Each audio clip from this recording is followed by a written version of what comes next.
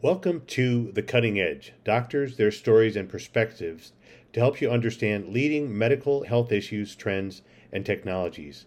In each episode, we will provide you with information and perspectives to empower you to be a better patient, make better healthcare decisions, understand policies that affect your daily life. Your host, Dr. Marc Chodos, is an orthopedic surgeon specializing in the foot and ankle with professional interests including sports medicine, joint replacement, and trauma. Dr. Sarani is a trauma surgeon and founder and chief of the Center for Trauma and Critical Care at GWU Hospital. I'm your co-host, Dave Liss, a Washington, D.C.-based journalist and business consultant. Dr. Chodos will provide an overview of what you can expect to learn during these podcasts. Hi there, I'm Marc Chodos.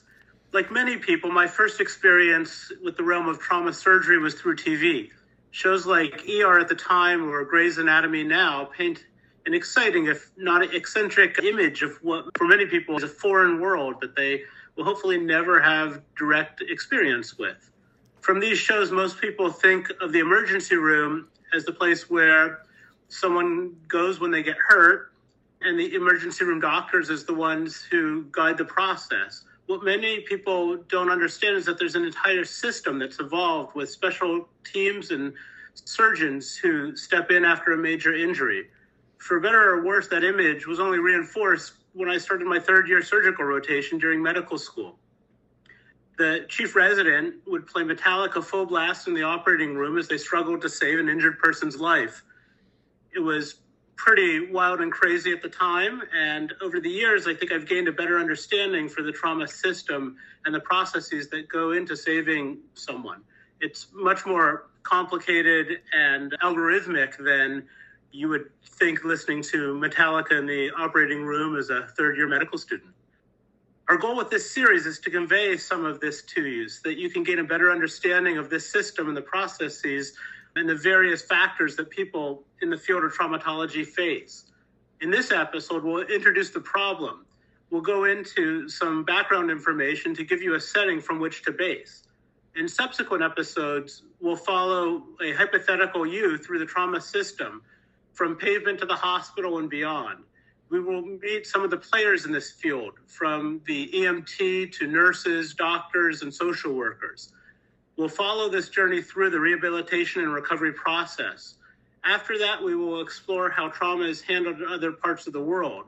We will venture into the realm of military trauma and look at how some of these innovations have transitioned into civilian trauma base. We will conclude with a look at some of the efforts and regulations for injury prevention. Helping me out on this series is Dr. Sarani.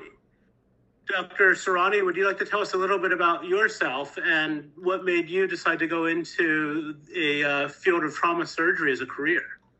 Hi, my name is Babak Sarani. I am a professor of surgery at George Washington University, and I'm the founder and still medical director of the Center for Trauma and Critical Care at George Washington University Hospital. I've been in practice as a trauma surgeon since around 2005. And, I really chose to go into the field because I just really enjoy the breadth of practice that I have. But trauma surgery is one of the few elements of true general surgery, since you never quite know where someone's going to be injured.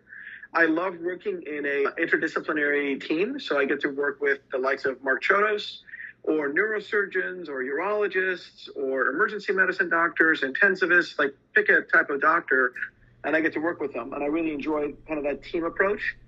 And as much as people think the lifestyle's terrible, it actually isn't.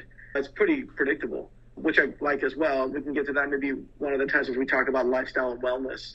So it's just a field that really appeals to me in every aspect, socially, with my colleagues, medically, with the patients I take care of, and then personally in that I have some time that's predictable with my family and my kids. I think trauma, it's very interesting because you watch these TV shows and you don't really think of trauma as the same way as diabetes or heart disease or someone has appendicitis. But really, in fact, we talk often about trauma as being a disease, not just a random injury or accident. Can you talk to us a little bit about what this concept of trauma as a disease really means? Exactly what you just said. is we don't like to use the word accident in trauma surgery. That's one of those few forbidden words. We tend to use a much more action-oriented term. So, for example, some people will say, he was in a car accident. That's actually not true. He was in a car crash. He was in a motorcycle accident. No, he was in a motorcycle crash. He accidentally shot himself, or the two kids accidentally shot each other. They didn't. That was non-intentional firearm-related violence. And it sounds like a bunch of mumbo-jumbo big words, circa today's world where we can't use simple speech, but it's actually meaningful. Because when you talk about an accident, right, an accident by definition is a freak event. It's something that could not have been prevented. It's just a freak event that occurred. And yes, there are some freak events that occur. I go for a walk, a branch falls on top of me, that's a freak event. But most injuries are preventable. So the best example are actually cars. Back in the 60s, people would die in car crashes left and right. Because back then, seatbelt laws were very optional. The roads were not designed the way they are now. When I come to work, there's a bunch of curves I have to go through in my neighborhood, and they're banked so that it helps my car stay on the road. There's guardrails. Even if in today's world, here's something that you might find interesting. In today's world, if you're in your car and you roll over, like you're in a rollover car crash, okay? If you're belted in, you're actually not considered a significant trauma patient. You're not considered a trauma patient in an automobile rollover if you're belted in. There's a big if there. You have to be belted in. You have to be one with the vehicle. And if you become one with the vehicle, then the car is designed to take its own weight, no matter how it is, so that it will not crush on top of you. It'll crush around you. And you see those things all the time, right? When you look at the news that someone's been in a bad car crash, and the car looks like pulverized, but the passenger compartment has this tiny little space, and the driver's kind of okay.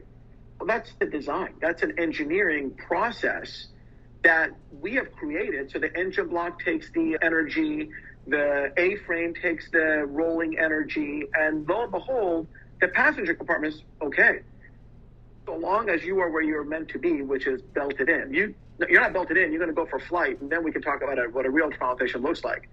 And same thing with firearm injuries, by the way. There's no reason under the sun, none whatsoever, why a 5-year-old should shoot their 3-year-old sibling. That should never occur if the firearm is secured properly, right?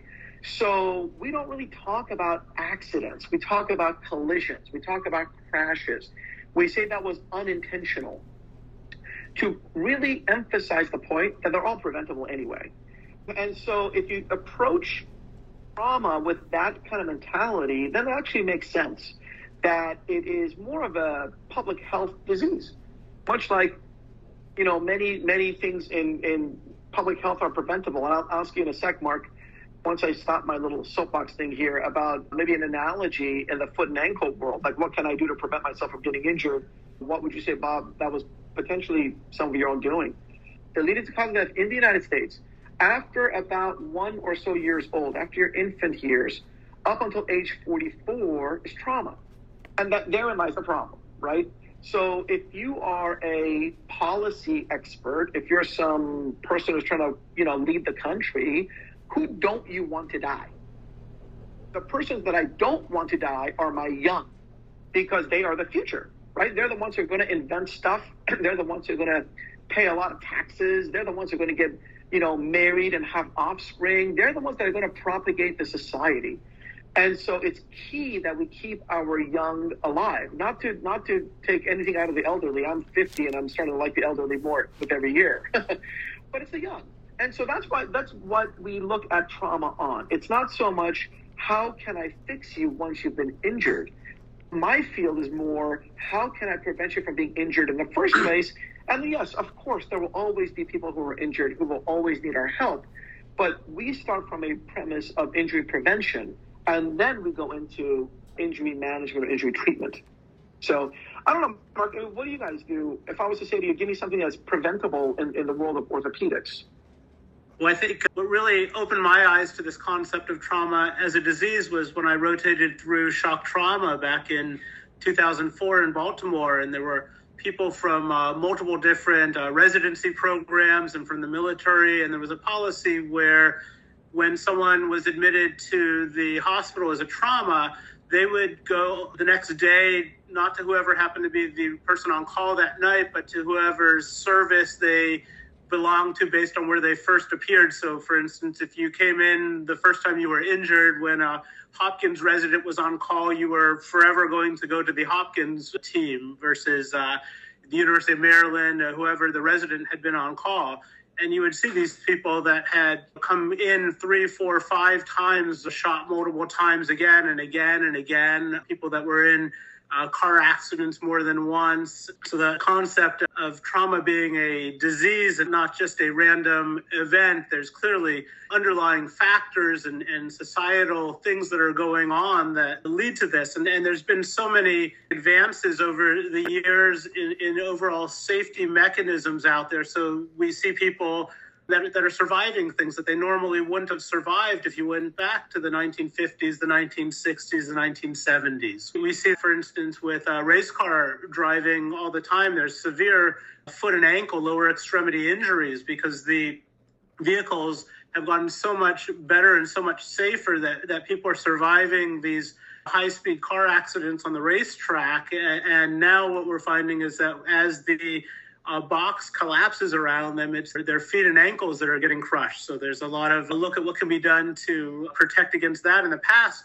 those injuries probably happened, but people just did not survive these accidents. In the early 2000s, I remember during my training, we were seeing a lot of people coming in with high energy traumas, motorcycle crashes, things like that previously probably didn't survive. And these are middle-aged people, and they're coming in with heart disease and diabetes and other conditions that you don't see in the 20, the 25-year-old trauma person. It led to a whole new area of trauma, and purely because people were able to survive things that maybe they didn't survive before. So there's definitely been a lot of safety and changes with the road and vehicles. I feel like the epidemiology and demographics of injury have changed over time because of these kind of factors. Do you see that in your everyday practice? Sure. I mean, as I said before, I'm 50 years old, so I pretty much grew up like in the 80s and 90s, right? And so in the 80s, drunk driving was a scourge. Not to say that we've eradicated it, because we certainly have not. But back then, you saw really a societal focus. Mothers Against Drunk Driving, MAD, or these other types of organizations that really said, we are not going to tolerate this. And you saw the beginnings of safe rides, free taxi rides. Remember, for my younger listeners, there was no such thing as Uber. There were taxis. But, you would get free taxi rides if you were drunk, and they were subsidized by I don't know who. These days, you still see the same thing, particularly on known high-risk events like New Year's Eve, where you can get a safe ride home to avoid drunk driving. So you see that we have really done a pretty good job in terms of approaching injury as a public health initiative and saying, look, this is a high-risk behavior. This is a high-risk environment. We know on Halloween, on New Year's Eve, on your 21st birthday, on these very specific events, the probability of drunk driving skyrockets. So we're going to target those particular times. I think there's a lot more, and we've done the same thing as you and I just talked about in regards to motor vehicle safety. Motorcycle safety, helmet laws are mostly there. They're not quite ubiquitous in all the states. There's some ups and downs there. But regardless, I think we've done a pretty good job of addressing preventability of injury and safety across a very wide spectrum. There's still plenty of work to be done, plenty. Now, the least of which is firearm-related injuries, which really have become probably the single most important trauma-related public health challenge of my career. By the time I retire, I think when those who are my age will be making podcasts, they won't talk about drunk driving like I just did in the 80s. They'll probably talk about firearm-related injuries that we dealt with in the 2000s. And I certainly hope they'll make a dent there like we did with drunk driving, but we'll see. So that's the answer to your question, Mark, is I've absolutely seen a shift in my practice. Do you think there's a different disease in different parts of the country? So, for instance, if you live in the Southwest versus the Northeast versus, somewhere, say, in Florida, Do you think that injury and trauma vary around the country a lot, or is it the same general thing throughout the United States? I think it's the same general thing throughout the United States, but they differ based on populace. So, like urban centers, whether you're in Miami, Detroit, Chicago, LA, I'm just trying to shotgun the country real fast.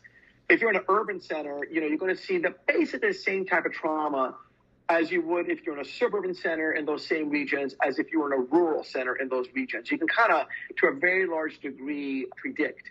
Believe it or not, the single most common mechanism of injury in the entire United States, all comers, is falling from standing. It is not at all sexy hot, just like I fell. And you're like, well, where'd you fall from? Like, from the roof, from the 7th floor? They're like, no, man, I was just walking and I fell. That's by far the most common mechanism of injury, which, if you're a 20-year-old isn't such a big deal. Maybe you're a bit inebriated.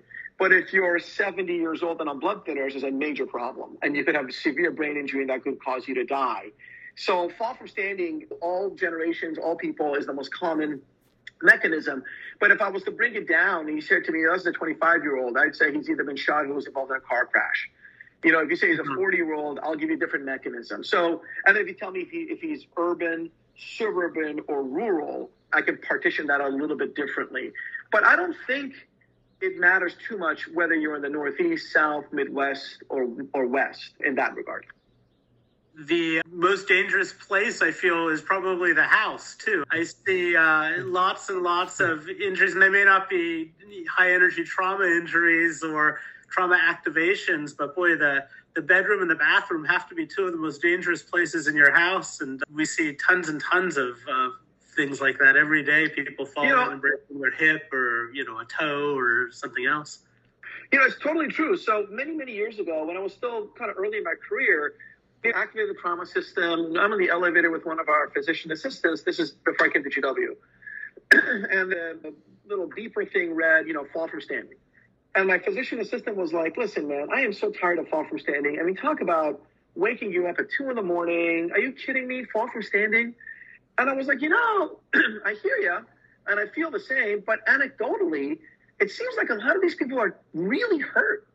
And so we actually did a study on it. We looked at 808 patients who had fallen from standing. That was the mechanism. Fall from standing, 800 people.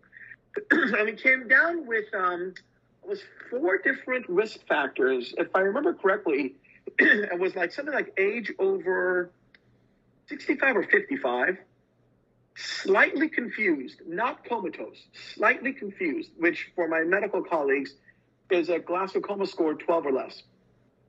Not basically where I live part of my life, probably, right? That's where I am now, brother. Not drunk and on a blood thinner called warfarin. And if you had all 4 risk factors, age either 55 or 65. Long story short, not that old. Little bit confused, but not comatose. Totally sober, and you were on warfarin. Probability of death was 100%. Everybody died.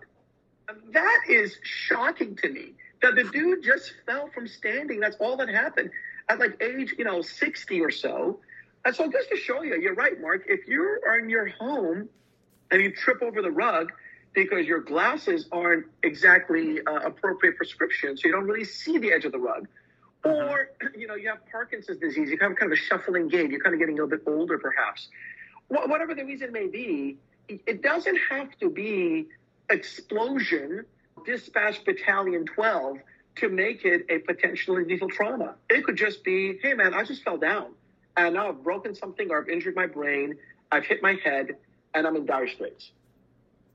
I think that's really important too, is the recognition of what counts as a trauma. Then also we could give examples of, it was a medical school that was in a car accident in a parking structure, and it turned out that the car accident was really that they had a heart attack and ended up hitting a pole as they were coming out of the parking structure. And it was like a big red herring before someone realized why this person was comatose and what was going on. They actually had a heart attack and came in as a trauma. Because the paramedics will tell us a lot of times, hey, this is a 55, 60, 70-year-old, whatever individual who was in a car crash.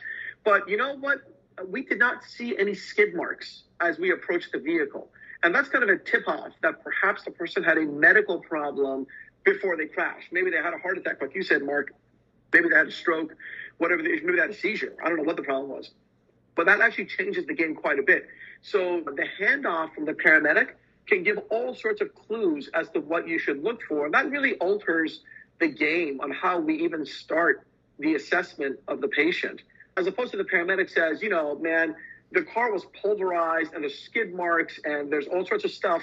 And by the way, we didn't see evidence that the guy was belted in. Oh, well, that's going to be a whole different animal. So, yeah, I totally agree with you.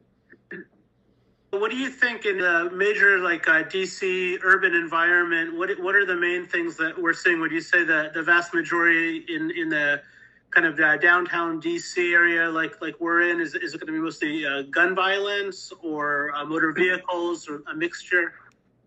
Believe it or not, the most common is still fall from standing because, you know, Washington, D.C. does have its fair share of elderly patients. But so it's fall from standing, all comers. Having said that, there's unfortunately a rising incidence of firearm-related injuries, gun violence in the district, just as there is, by the way, in every major city in the country as we speak in 2022. So we've seen a significant uptick in firearm-related injuries that Mark and I actually published an article on post-COVID, pre-COVID-19. What we don't see in the District of Columbia, within the district itself, very much, is high-speed vehicular trauma, right? So there's nobody in the District of Columbia that's going like 70 miles an hour because it's urban. The streets are not set up for that. So once in a blue moon, you might get a high-speed vehicle, but not commonly. Those types of injuries we are seeing more in the suburban trauma centers that are flanked by highways. If you're on I-66 around Washington, D.C., or to anybody in California, I-5, I-80, anything to that effect, man, now you're talking about speeds of 70 to 100 miles an hour. And that's very different than what you would see in an urban setting. The other thing that you do see quite a bit in Washington, D.C., as I suspect you do, probably you do in other tourist-type centers, maybe it's Manhattan or Chicago, you know, near Blake or something like that, is auto versus pedestrian. And so a lot of times we see a lot of tourists in Washington, D.C., and they're kind of looking around, checking out the monuments, and whether the driver is doing the same thing, checking out the monuments and hits the pedestrian, or the pedestrian doesn't quite appreciate that the light has changed and ventures into traffic. But we do see a lot of auto-ped.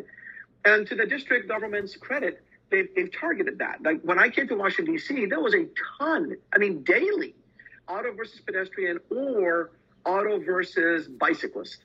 The district government and the Department of Transportation really altered the lanes. I mean, they physically changed the streets. And now we've seen a nice drop in auto versus bicyclist. Again, room to go. We're not quite home yet, but it certainly has made it safer. And so you see government responding to change the way we behave and to try to increase the safety profile. But so in DC, it's fall from standing, and then you see like auto versus pedestrian, auto versus bicyclist.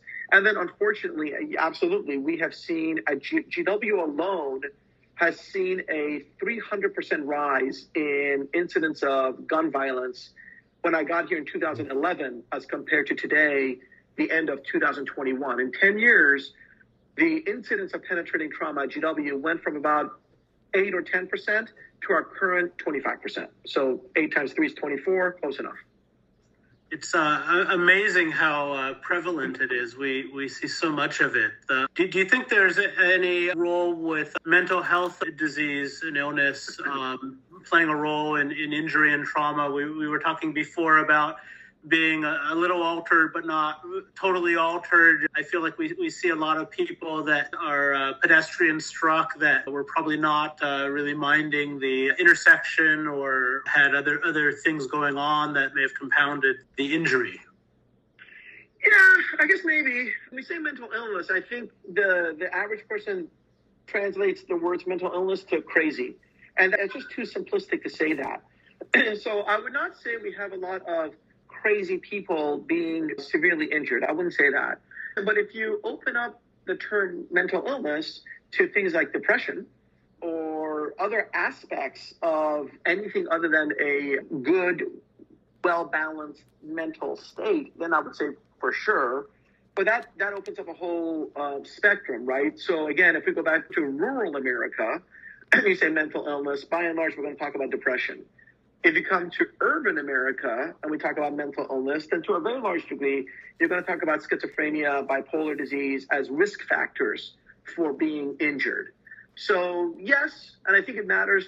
And I think that also then selects out the type of injury you're going to see. And then, I also put things like personality disorders and other aspects of mental illness into the fray when we talk about gun violence. It doesn't have to be just schizophrenia and bipolar disease. And in fact, I'll tell you, almost certainly it's usually not that.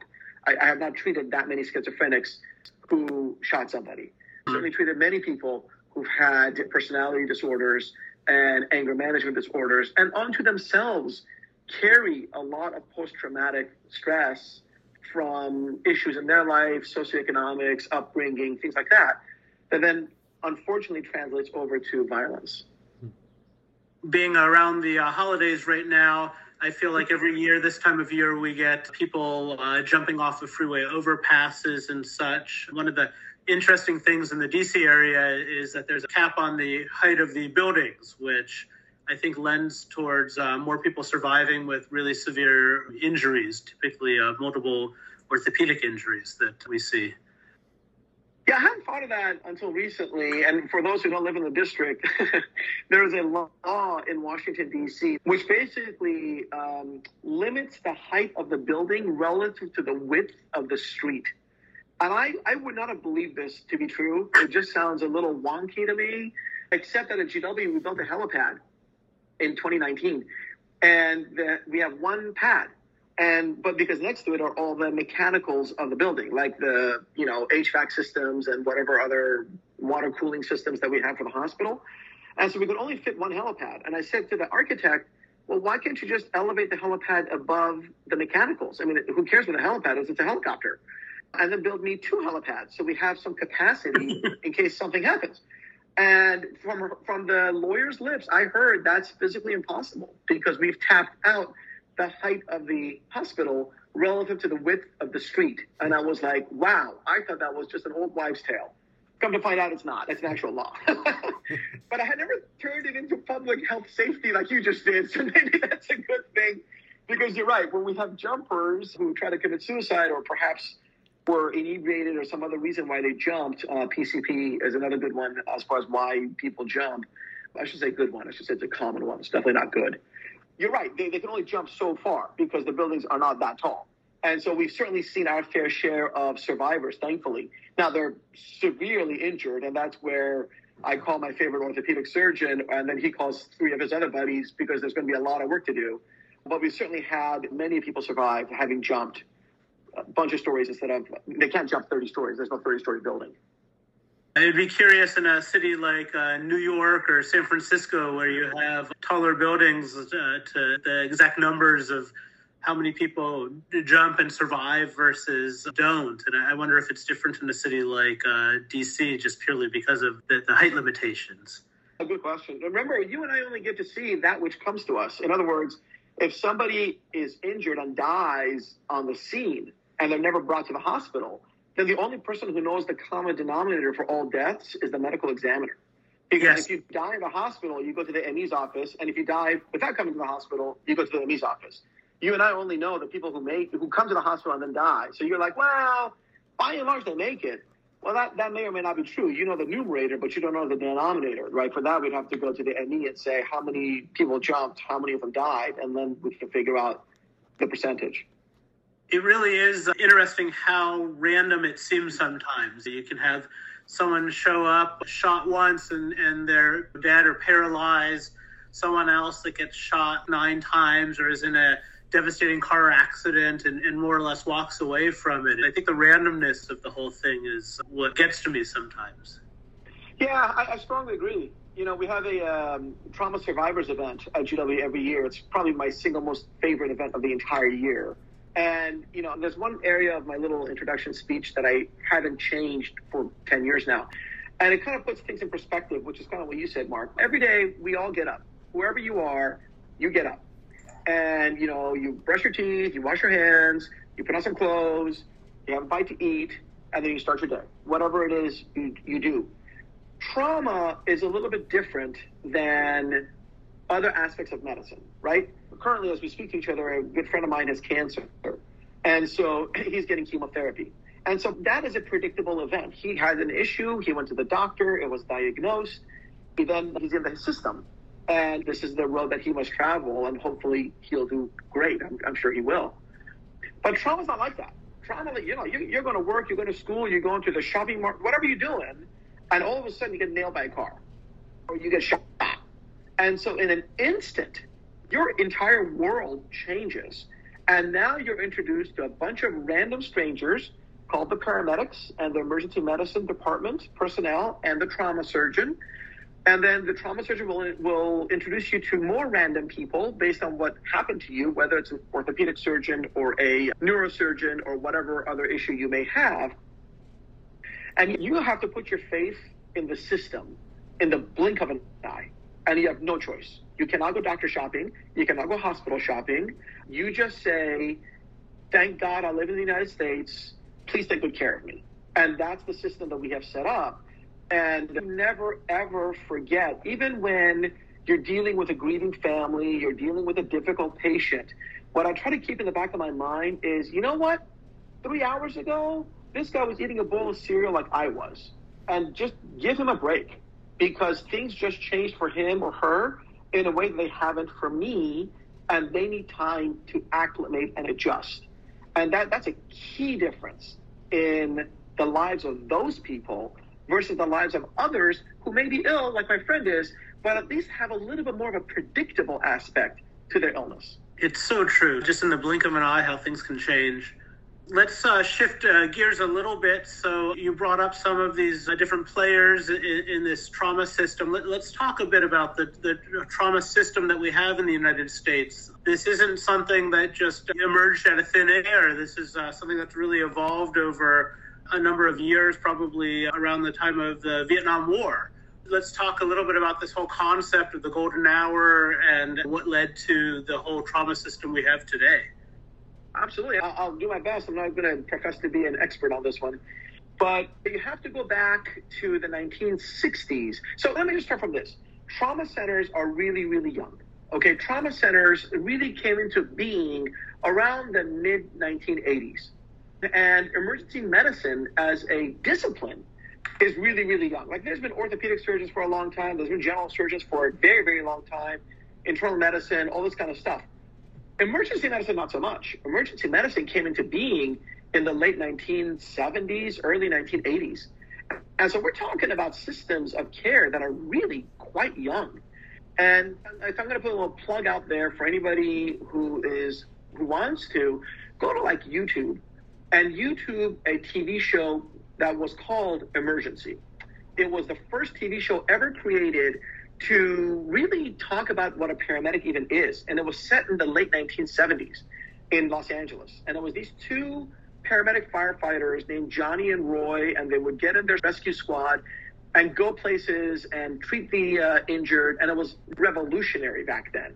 Prior to Johnny and Roy, if you were in a car crash or something, literally a hearse showed up. Like where you put the dead people in the coffin, that's what showed up. And even in emergency, you'll see the hearse show up, but the paramedics get inside it. So I guess that's a step up. Before Johnny and Roy, you would go to the local hospital, which had an emergency ward. There was no department, and anybody could attend there, whether it was family practice or internal medicine or surgery. You got what you got and didn't get upset. There was no specialty. And if you made it, that was lovely. And if you didn't make it, I guess that's an issue. Well, in the late 1960s, Lyndon B. Johnson, LBJ, signed the Highway Traffic Safety Act. And I probably have the name wrong, but something to that effect. And that was the first allocation of federal dollars to start creating safety systems for our transportation. And the National Highway Transportation, NHTSA, was born. Following that, there's an EMS Act that's signed, and dollars are allocated to create 911, pretty much as we know it today, with paramedics and all that, and pre-hospital care. So that then led to ultimately the development of emergency departments with specialized doctors that are emergency medicine doctors, which I am not. And then ultimately into the 80s, we get into trauma surgeons, who are surgeons whose specialty rests on dealing with people with actual or potential life-threatening injury. Like if you, for example, break your arm, you're not going to see me. You may see Marc Chodos. You probably should see Marc Chodos, especially if it's your ankle, but you're not going to see Babak Sarani. It's interesting because in Europe, I think it's a little different. Don't a lot of basic orthopedic things get handled by a trauma surgeon? And I don't know if that's evolving or not, but there's been a lot of overlap in the past years, which has changed in the U.S. We should do a whole episode on European trauma or medicine because it's entirely different. The role of the anesthesiologist in the intensive care unit. Many hospitals in Europe, the orthopedic surgeon basically is the trauma surgeon. He or she is the first person you meet, not me. Because let's face it, the most common injury is a broken bone. Whether it's your arm, your leg, your pelvis, your foot, whatever it is, it's a broken bone. That's the most common injury. And so then why is a general surgeon seeing you to be like, yep, that bone is broken, better call Chodos. So Europeans kind of do it differently, not necessarily saying it's better or worse, it's just different. To each his own, right? But again, remember in Europe, they also don't have firearm injuries and things that need a general surgeon more expeditiously. But anyway, so in the United States, that's kind of how it came to be. And so now a surgeon such as myself, I will only be notified by the emergency department that the patient's arriving if they meet certain criteria. Those criteria are created by the CDC, actually, by the federal government. That then puts the person at risk for actual or, I guess, maybe potential death, where you need a surgeon to see you on arrival. And then luckily, more often than not, it's not that bad. And we can kind of stand down. But on a regular basis, I would certainly say every couple of day basis, we will see somebody who's at imminent risk of death. And then the ability to jumpstart the system and get somebody who can stop bleeding, basically, that's my job, is pivotal. And then once the bleeding stops, the dust settles and we can call others for help. Now, that concept of the golden hour, that really evolved out of the Vietnam War, the concept of if you can get someone to a hospital, a center to manage their injuries, their trauma within an hour, that the vast majority of people could be saved or salvaged. Versus in prior wars, there was a significant delay getting from the field to a doctor. And many people died, and that the concept was, well, if we can take that and translate that over to civilian medicine, it really is interesting that hour does make a big difference. Totally true. There's a very, very famous trauma surgeon, my mentor, frankly, so I'm pretty happy that I know this person. His name is Dr. Bill Schwab. And what Dr. Schwab wrote about in one of his addresses to one of the trauma societies basically said every time the country goes to war, the care of the injured patient improves dramatically, which is true. It's sad that we have to go to war, but it's true that the lessons we learn in war, we translate to our civilian population. That's true of the Iraq and Afghanistan experiences, that we just were in recently. But if you go back to World War II, you were injured, and there really were no really good evacuation systems back then. So if you were severely injured, you were not going to do very well. The lesson that was learned after World War II into Korea was helicopters. So in Korea, we developed systems to rapidly evacuate patients, and anybody who's watched the show MASH will know that, right? You see the helicopters landing, and they had the MASH hospitals there waiting to receive them with the characters Hawkeye and those guys. In Vietnam, they took it one step further, and they said, okay, we're going to keep the MASH-like hospitals, we're going to keep the helicopters, but now we're really going to forward deploy corpsmen and medics. And we're going to train these people on how to start IVs. We're going to train these people on how to give morphine and pain medications. Now we're going to basically project forward our capability to start care at the point of wounding. That made a huge amount of differences, and there were some downsides to that. We discovered a new disease called ARDS, and what happens when you give someone too much IV fluids. And so when we went to war in Iraq and Afghanistan, we took those lessons and we said, okay, corpsman or medic, do not give a lot of IV fluids, but do a ton of other stuff. Put on tourniquets, decompress the chest, render pain relief, keep the person warm. Oh, and by the way, we're going to launch Black Hawks, and no one is going to stay on the battlefield very long when they're injured. We can clear the battlefield and evacuate our wounded. And lo and behold, in the current wars that just ended, we have the lowest case fatality rate of any U.S. military experience in which we've been involved. Out of any major war, this had the lowest number of percentage dead because we kept projecting forward. And those lessons have now been translated to the civilian arena over the course of each time period between the wars. So now we're telling the paramedics in the field, do not give a lot of IV fluids, because all of a sudden, this disease that we saw in Vietnam, ARDS or Da Nang lung, napalm lung, all of which is kind of the same thing, we just don't see that anymore. Do go ahead and utilize tourniquets. Do go ahead and decompress the chest. And then get them to the trauma center as fast as possible.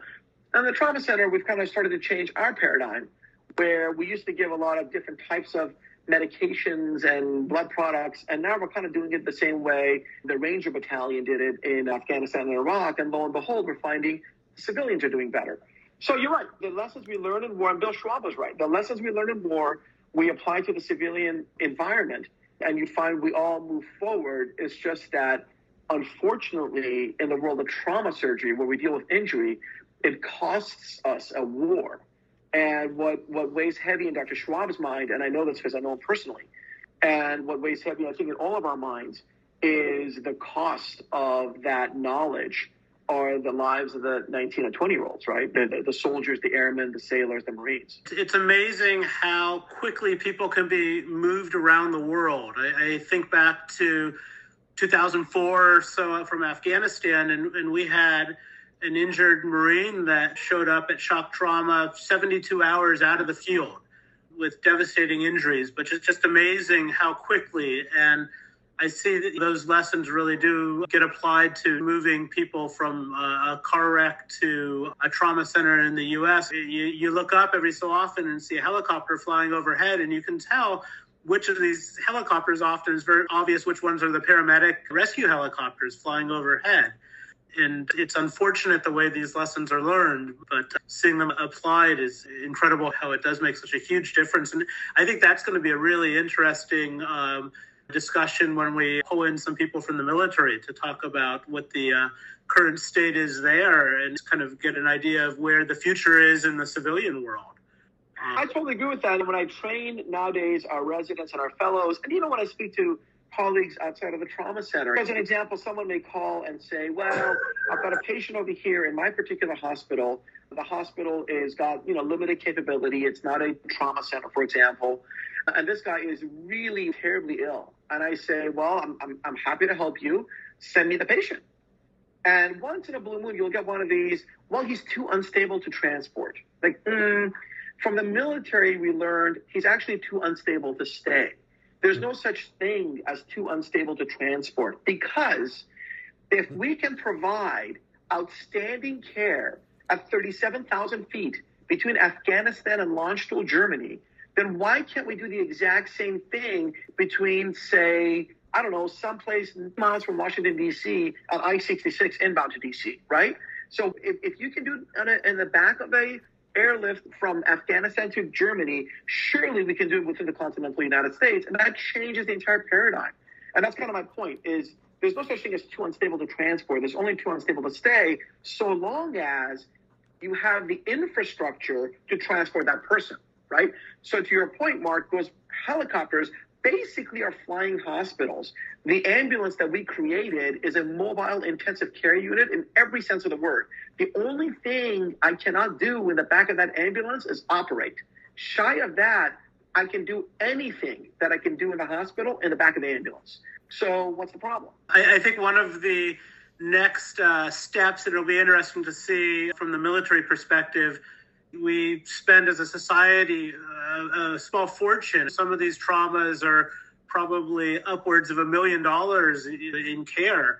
And then the people are discharged from the hospital, and oftentimes to maybe not the best of social situations or recovery situations. And I sometimes shake my head, and you see how much you've invested up front, and then there's just not the resources afterwards. So it'll be interesting to see how the rehabilitation process and what role that plays in the military. And I wonder if that will be kind of the next thing that we see here. You invest all this money, and is it wasted in some ways? It doesn't sound good to say it like that, but it's interesting how that process moving on, I feel like there's a void there that is probably going to be one of the next stages to get addressed. Yeah, I agree with that. It's probably worth having a social worker or somebody or a physiatrist who kind of understands this is the intersection between insurance and rehabilitation. So you don't need to have a dime in your bank or even any form of health insurance of any sort to receive emergency health care in the United States. You don't. You can be about as poor gets and have no insurance whatsoever, and the trauma center will take care of you. I don't know my patient's insurance status. I purposefully never, ever look it up. It's just my personal policy. I don't want to be biased by anything. I treat the patient as they come. I couldn't care less. But let me tell you, somebody does care. And so when it's time to discharge, that's when all of a sudden the chickens come home to roost, right? All of a sudden the rehabilitation centers, which are not under any legal onus to take you, as the trauma center is, they just won't unless you have some means to cover that, as well as someplace to go thereafter. The rehab centers don't want somebody who's going to be there for 3 months because when they're done rehabilitating, they have no place to go.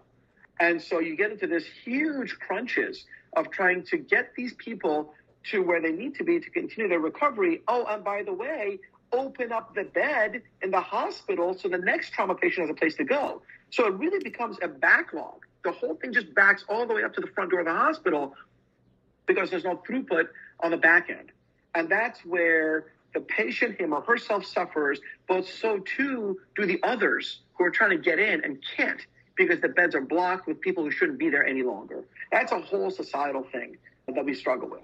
That for sure. I would say a sizable percentage of the trauma service on any given day is really made up of people that are kind of in that limbo in between injury and recovery that are stuck because they can't walk or because of bilateral or extremity injuries or other things like that. And you have this intersection where the hospital turns into a quasi-rehabilitation center for a while. Out of curiosity, how many trauma centers are there in the U.S.? How do you qualify to become a trauma center? I don't know how many trauma centers there are in the United States. You could get the number. It would take a little bit of work because there are 2 different ways to become a trauma center. One way is the state designates you. So the Department of Health for the particular state, the Commissioner of Health, designates the hospital as a trauma center based on requirements that the Department of Health creates and the hospital meets. The second way of becoming a trauma center is a independent verifying body called the American College of Surgeons. Verifies you. They actually don't designate you. They verify you. All they do is they verify that you have met as a hospital the criteria that they have created, designating or delineating what a trauma center should be. I got to stay away from the word designating because they don't designate.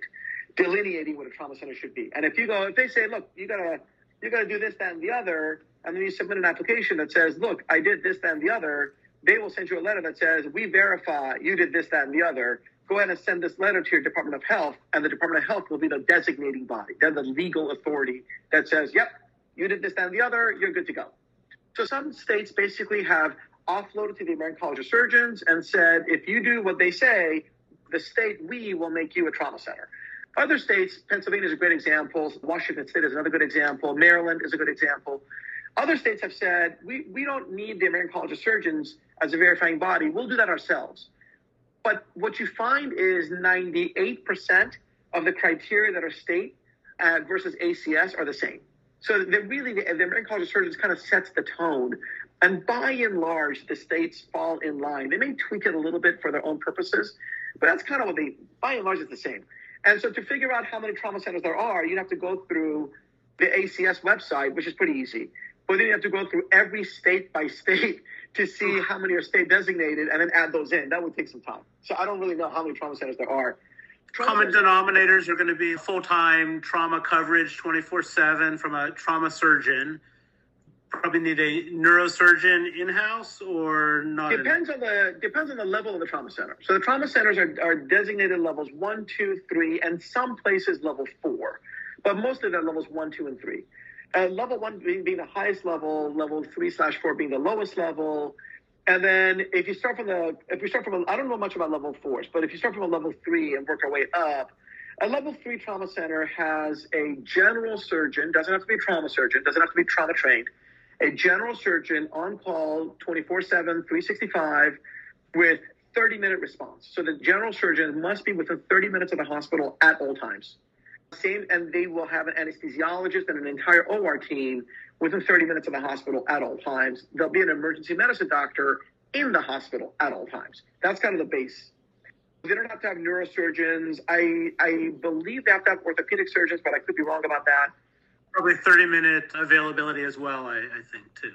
Yeah. Whereas when you get to a level 2 and a level 1, they're basically the same thing. A level 2, level 1 differs in only 2 aspects. A level 1 must do research, and so they must publish a set amount of research papers per year. And a level 1 must have a training program where they train tomorrow's surgeons. You must have a residency. If you don't have either of those, you cannot be a level 1 trauma center by definition. But from the patient's perspective, the two are the same. So you must now have a trauma-trained surgeon within 15 minutes of the hospital at all times, not 30. So 15 minutes is not exactly a lot of time. If they call you at 2 o'clock in the morning, you need to be physically present at the bedside by 2:15. Which means you either live pretty much across the street or you spend the night in the hospital. And most of us spend the night in the hospital. Like I've never actually taken call from home. Every 5th or 6th night, I spend the night in the hospital. Same with anesthesiology. You must be within 15 minutes, OR nursing staff 30 minutes. But now for a level 1, you must have a neurosurgeon on your staff. You must have a trauma-trained orthopedic surgeon on your staff. So with all due respect to my dear co-host, Marc Chodos, who is a foot and ankle guy, and if it's my ankle, Marc's going to be on my short list of people to call. Marc doesn't cut it. We need to have someone who's trauma orthopedic trained, not foot and ankle trained. So you must have cardiac bypass capability, so you can go on a heart-lung machine. So by the time you're a level 1 trauma center, the basic premise is, or a level 2 for that matter, level 1 or level 2 trauma center, you can literally take anything that walks through your door, period. There's a carve-out for pediatrics. So we are an adult level 1 trauma center. We do no peds whatsoever. There are hospitals that are purely pediatric, such as Children's National Medical Center in DC.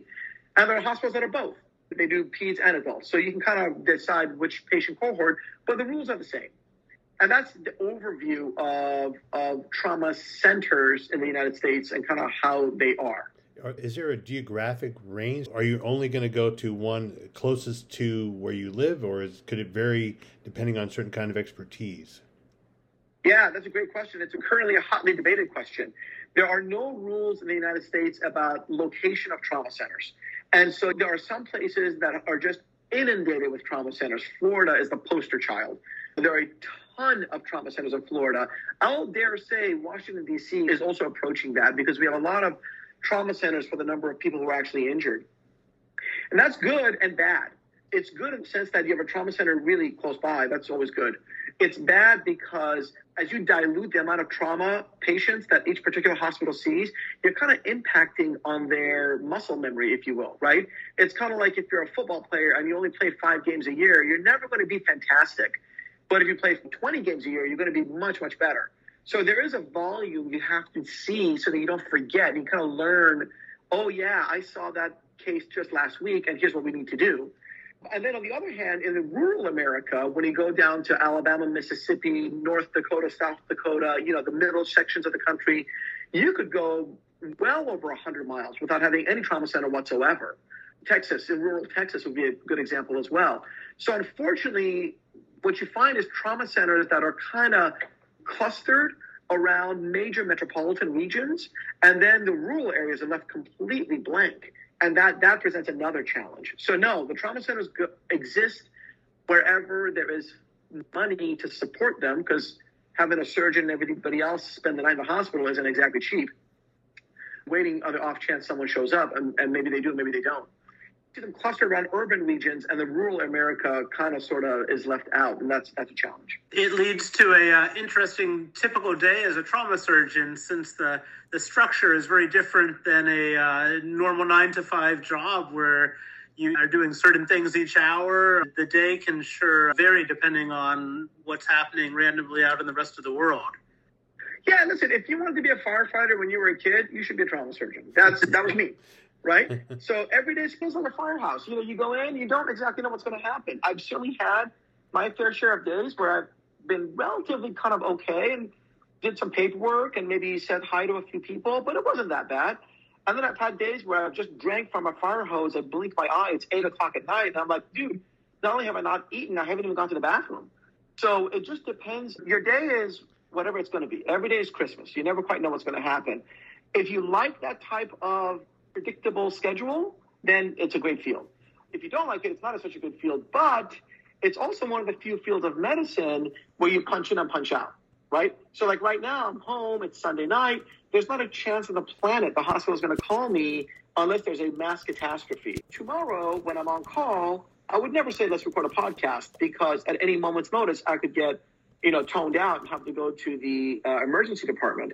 So you're on when you're on and you're off when you're off, which is why I said at the beginning of the podcast, the lifestyle actually is pretty good, so long as you don't mind the lack of predictability when you're on shift, and so long as you don't mind being away from your family every fifth night or so. Besides that, it's not so bad. The unpredictability, I remember during residency, the rounding in the afternoon, we used to round twice a day, and the afternoon rounding would start around 4 or 5 in the afternoon, and invariably a trauma would come in, and then we would lose our chief resident, but we could keep rounding because we had another resident that was senior, and this process would slowly continue over the rounding, and we would have a progressive attrition until we reached the point where it was just the interns who couldn't round. Usually it was around 11 or 12 at night before we finished our afternoon rounds, and this process was repeated day in and day out. I remember, I think we averaged around 3.5 hours of sleep during that time, but mostly long periods where you were sitting around because you couldn't round. You'd count off and realize you were the only person left to go down to the trauma that just came in because everyone else was in the operating room or, the CT scanner, and it was interesting. We never made it very far down the list before the trauma started to roll in. Yeah, unfortunately, the 4:30 in the afternoon trauma activation is a very well-described phenomenon because that's when everyone's driving home, right? And that's inevitably someone's going to crash, someone's going to hit someone else.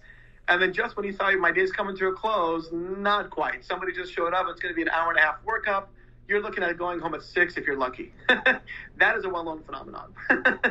The weather and holidays and days of the week, it's very dependent on, even though it's random, it's not totally random. I think the next podcast, what I'd like to do is we'll pretend that hypothetically we're in some sort of a trauma or injury and start out on the street with the EMT and the first responders and talk through with them their thought process, how they approach this type of a thing, how they decide where someone goes. I think there's so many factors that we have no idea about from the lay standpoint, and maybe even as a doctor don't realize what goes into some of this stuff. And then we'll just progressively follow through the hospital course and then rehabilitation and use that as a stepping stone to move on to some other areas. So I think this is going to be an exciting, fast-paced set of podcasts. It'll be really interesting to everyone. Yep, I think that's great. Maybe I can finagle a paramedic and a flight medic, both a ground medic and a flight medic, to join us and give us some insight as far as why are there so many fire engines there anyway? Yeah. There's a whole social scene that goes on outside the ER trauma door, I noticed. It'll be fun. I've always wondered why when I see an ambulance, am I seeing a fire engine? Stay tuned for the answer. Yeah. Thank you, Dr. Sarani. Thank you, Dr. Chodos. And it's a real pleasure to have this discussion. And thank you for listening to the Cutting Edge Health and Medicine podcast. Join us for future episodes with doctors, their stories, and perspectives to help you understand leading-edge medical and health issues, trends, and technologies to help you be a better patient, make better healthcare decisions, and understand policies that affect your daily life. Please subscribe to this podcast, give us a 5-star rating, and share this with your friends. Contact Dave at davidmliss@gmail.com with questions and ideas for future broadcasts. Stay well, keep informed.